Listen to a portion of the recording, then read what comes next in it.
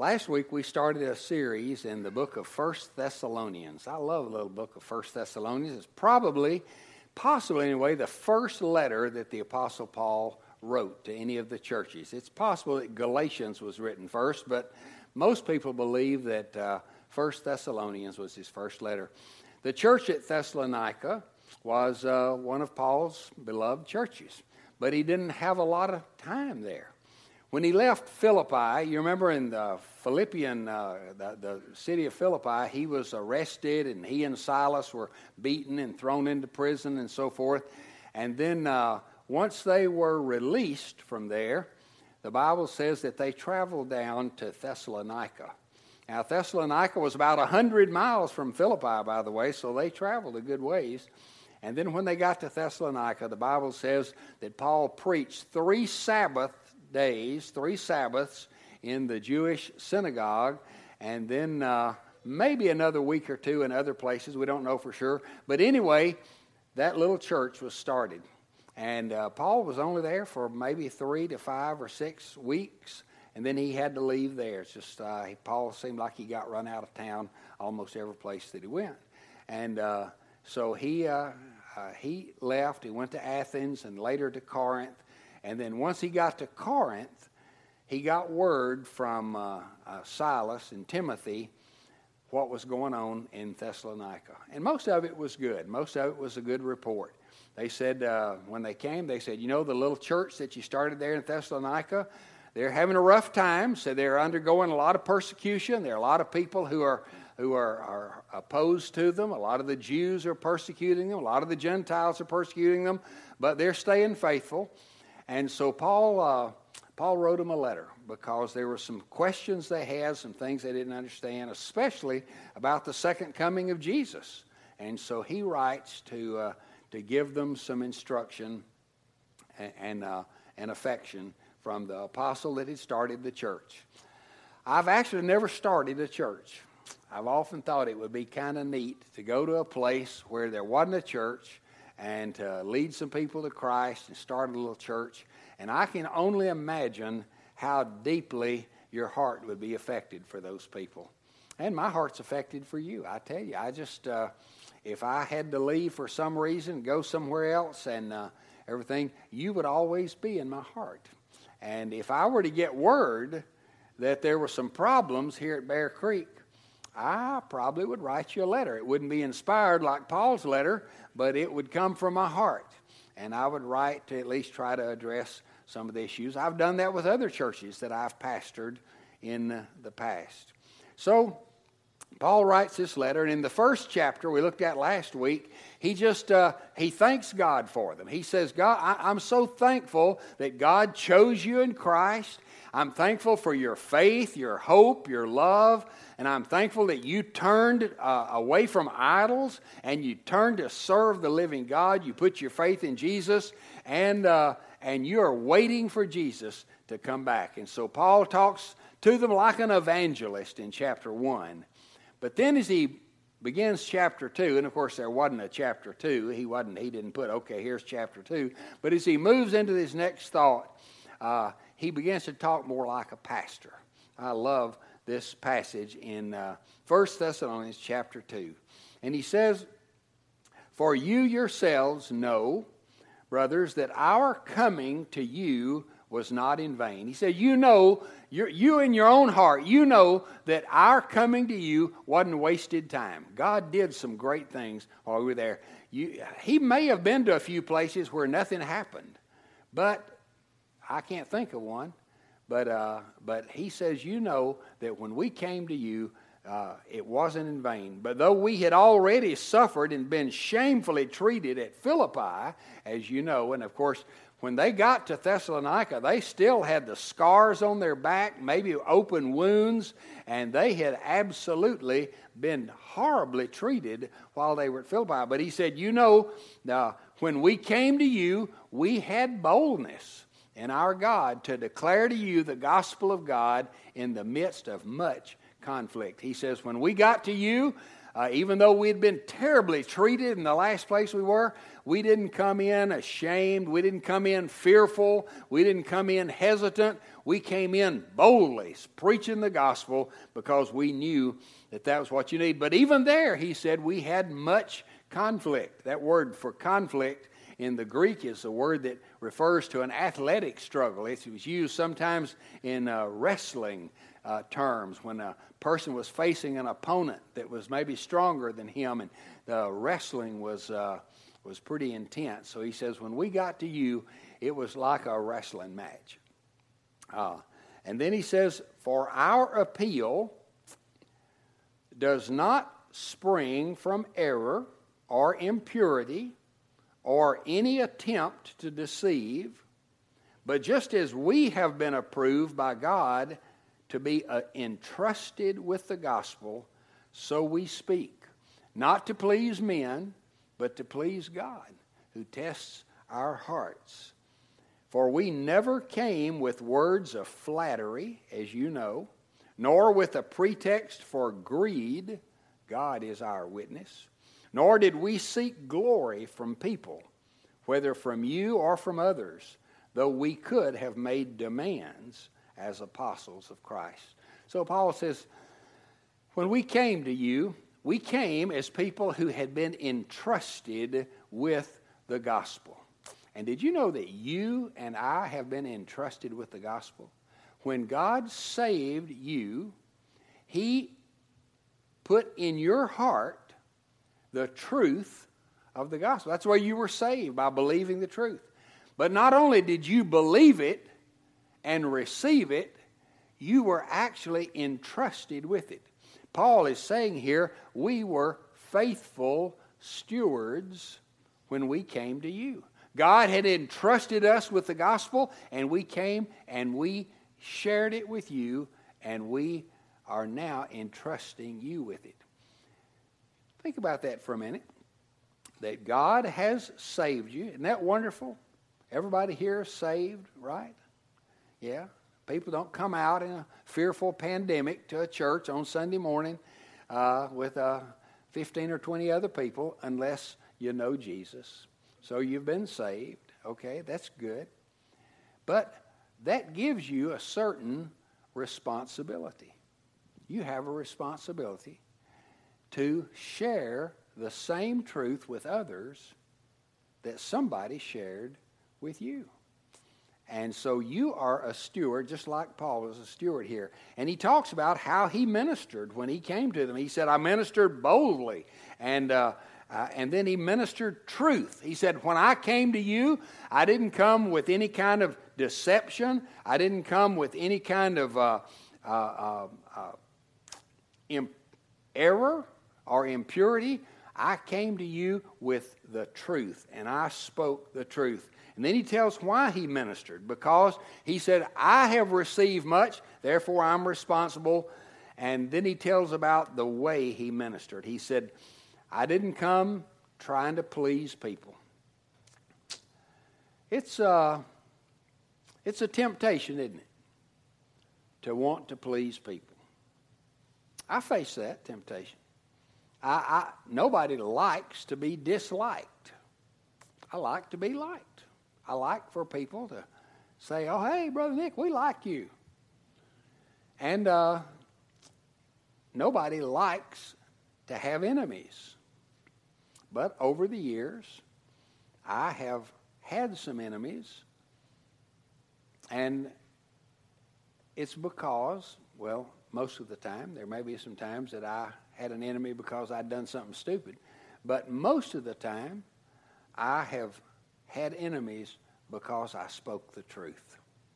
And there's something about the truth that people resent and resist and fight against. And they not only fight against the truth, they fight against the truth speaker. And the reason Paul had so much opposition in his ministry was not because he was an abrasive, hateful person. In fact, he was not that way. We're going to see that in a minute. It was not because he came in like a bulldog and started chewing people's legs off. No. It was because he spoke the truth. He said to the Galatians, he said that, have I become your enemy just because I told you the truth? And Paul spoke the truth.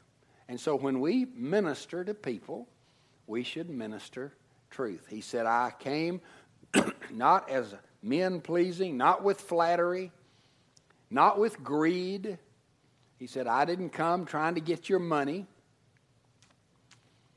When I was growing up, almost every Sunday we'd get home from church, my dad, bless his heart, would say something about all they want down there is money. All they want at that church is money. They want your money. And I never heard that. Of course, I wasn't ever listening anyway, but I didn't ever hear them begging for money or appealing for money. But my dad would say, all they ever want is money. So when I became a Christian, and when God called me to preach, I said, I'm not ever going to preach about money. I'm not ever going to ask people to give money. And so for the first few years, I didn't. And then a very wise pastor came to me one time and said, Nick, I noticed you don't ever preach about money. That I've heard you say you don't ever preach about money. I said, that's true. He said, well, let me just tell you something. He said, first of all, you're not preaching the whole truth of the Bible, because Jesus had more to say about money than almost any other subject. So he said, you're not teaching people how to be faithful stewards with their money. And not only that, you are robbing people of a blessing. Because when people give with the right heart attitude, God blesses that in their life. And so he said, you're just not preaching the whole truth. And I took it as a good rebuke. And after that, I started preaching from time to time on the importance of giving to the Lord. But I would say that I would never, ever approve any ministry that appeals for money in order for the minister to be made rich. Does that make sense? Yeah. I would never appeal for money so that I would gain financially as a result of your giving. I want people to give, but I want them to give because they believe in the ministry. I want them to give because of the joy of Jesus in their heart, and because they've received, freely they have received, so they freely give. And I want them to give because God puts it on their heart to give. Even generous giving, extra giving, like for our missions offerings and things like that. So, Paul said, I didn't come with a message of flattery. I didn't come with a message of greed. He said, we did not seek glory from people. We didn't come so that people would magnify us and talk about what great people we were. No, he said, we didn't come seeking it from you or from others, though we could have made demands. So he says, we came as faithful stewards of the gospel of the grace of God. That's the way we should minister. Every Christian has a pastoral responsibility, a shepherding responsibility. In your home, Brother Terry and Ruth, you've shepherded a pretty large flock in your home, and you're still shepherding them, and you don't ever stop shepherding. Husbands, shepherd your wife, and parents, shepherd your children. You also shepherd neighbors and friends. And how do we do it? We do it as faithful stewards. That's what Paul says in these first 6 verses. But not only did we shepherd as faithful stewards, but he says in verse 7, but we were gentle among you, like a nursing mother taking care of her own children. So being affectionately desirous of you, we were ready to share with you not only the gospel of God, but also our own selves, because you had become very dear to us. So how do we shepherd? How should I, as a pastor, shepherd you? Well, one, I should be faithful as a steward of the gospel of God, but also I should be gentle like a mother. It's a little harder for me to get the picture of me being a mother. Somebody said, I don't understand how can a woman be a son of God? And I said, well, I guess it's the same way that a man can be the bride of Christ. So the fact is, when the Bible uses these terms, sons of God, it means sons and daughters. Okay? So we're to be gentle like a mother. How is a mother? Well, next week's Mother's Day. I can talk a little bit next week about this probably, but my mother was very gentle. She was gentle with us. That doesn't mean she never disciplined us. Although I do remember one time that she was going to have to discipline me for something, and she took me in the bathroom, and she took her belt, and my brother was standing outside, and my mother spanked her own leg with that belt, so that she said, well, somebody had to get a spanking, but I'll take your spanking for you.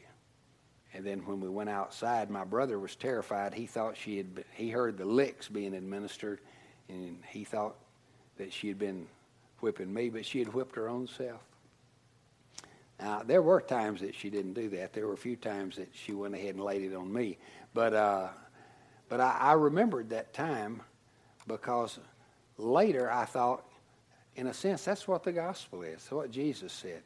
You deserved a whipping, but I'm going to take it for you. So my mother was gentle. And not only are mothers gentle, they're nurturing. They provide life physically, but then they nurture that life by the milk that they provide. And I was reading something this last week. It said, nursing mothers have to be careful what they eat, because they can eat something that would actually cause their milk to be dangerous to their children. Is that right? Yeah, all the ladies are nodding their head. All the men are looking like I'm looking. I don't know. But the point this person was making was that if we're going to nurture other people, we have to make sure that we're being nurtured by the truth of God's Word. If I'm feeding myself on filth and junk, and then I try to minister to you, I could minister something that could make you sick. Does that make sense? That made sense to me. And I thought how important it is for us who are ministering to others to make sure that we guard our intake so that we are ministering life. And then, of course, there was patience. And then he says we were affectionate. We had deep affection for you. And I just have to say, I love to say it. I love you. I love this church. And my wife and I speak so often. We say we just love the folks there at Bear Creek. And I can't imagine trying to minister to people that you have no heart for, that you have no affection for. And Paul certainly said, the way we ministered to you, we were faithful stewards preaching the truth, and we were like gentle mothers, affectionate, gentle, loving mothers, loving you and feeding you, nurturing you. And then finally he says, and we were like good fathers as well. Verse 9, for you remember, brothers, our labor and toil. We worked night and day that we might not be a burden to any of you. while we proclaim to you the gospel of God, your witnesses, and God also, how holy and righteous and blameless was our conduct toward you, believers. For you know how, like a father with his children, we exhorted each one of you and encouraged you and charged you to walk in a manner worthy of God, who calls you into his own kingdom and glory. So Paul says, we came to you as faithful stewards preaching the truth. We came to you like a gentle mother, affectionately loving you and feeding you and taking care of you. And we came to you like a loving father who loves his children. He said, you remember how hard we worked?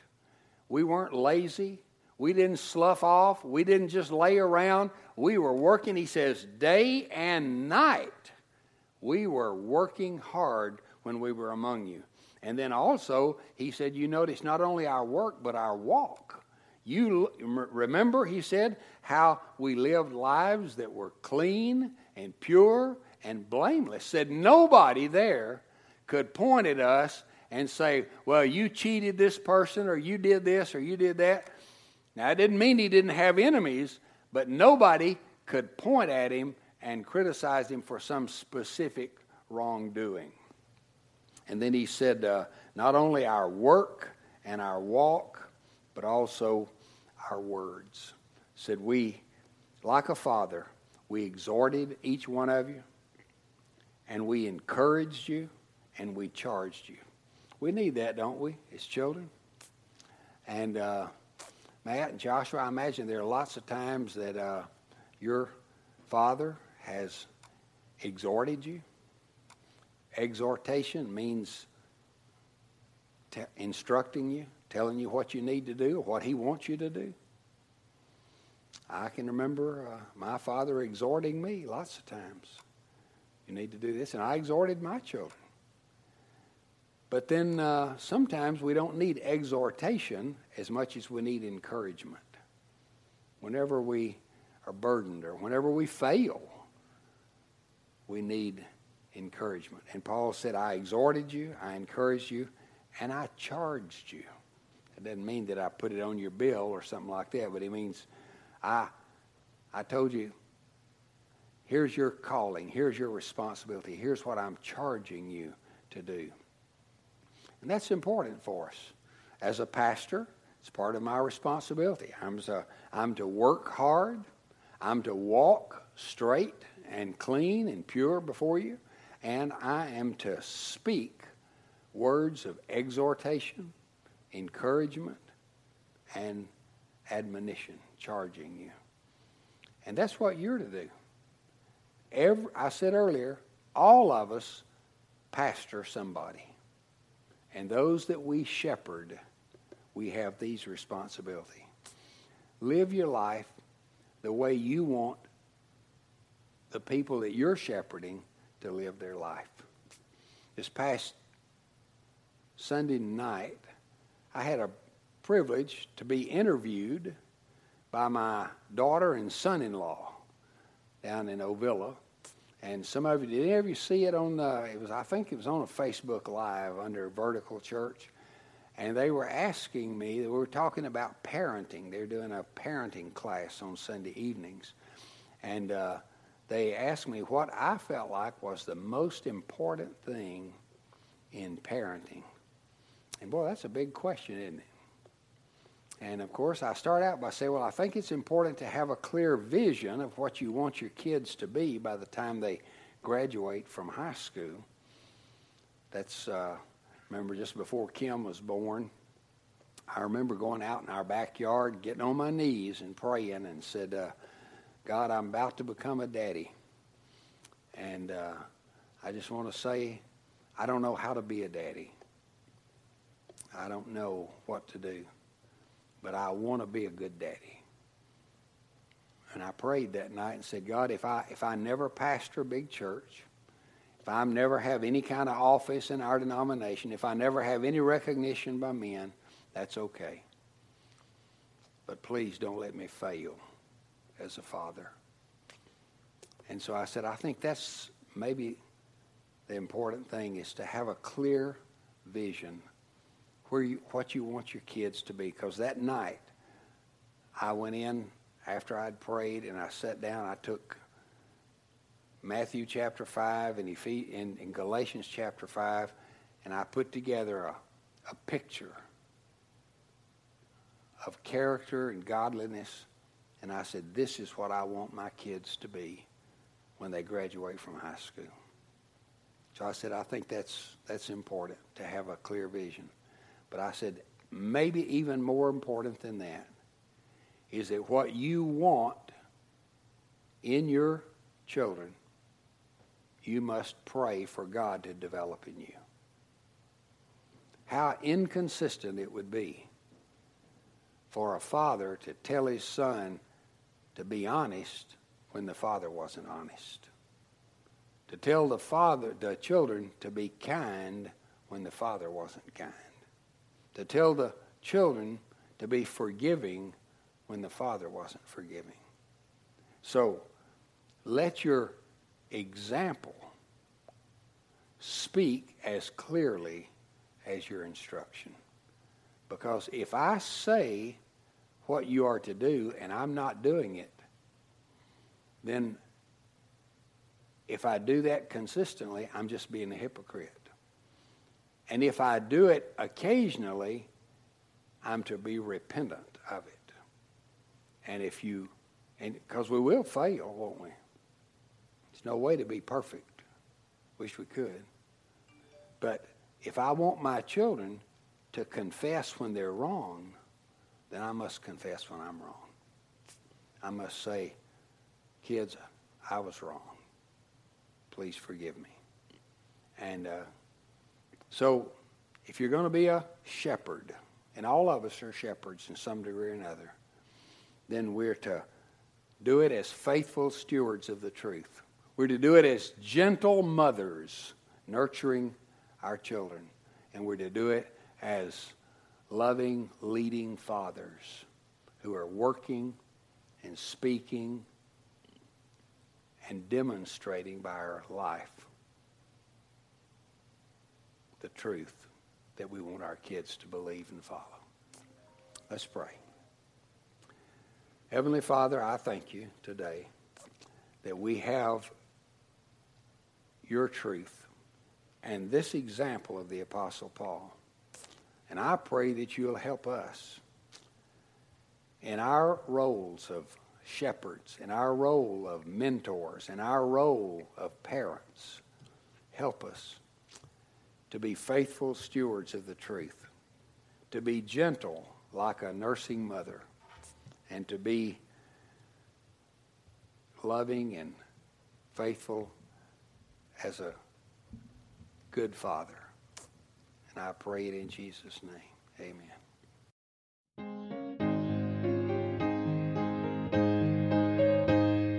Thank you for listening to today's podcast.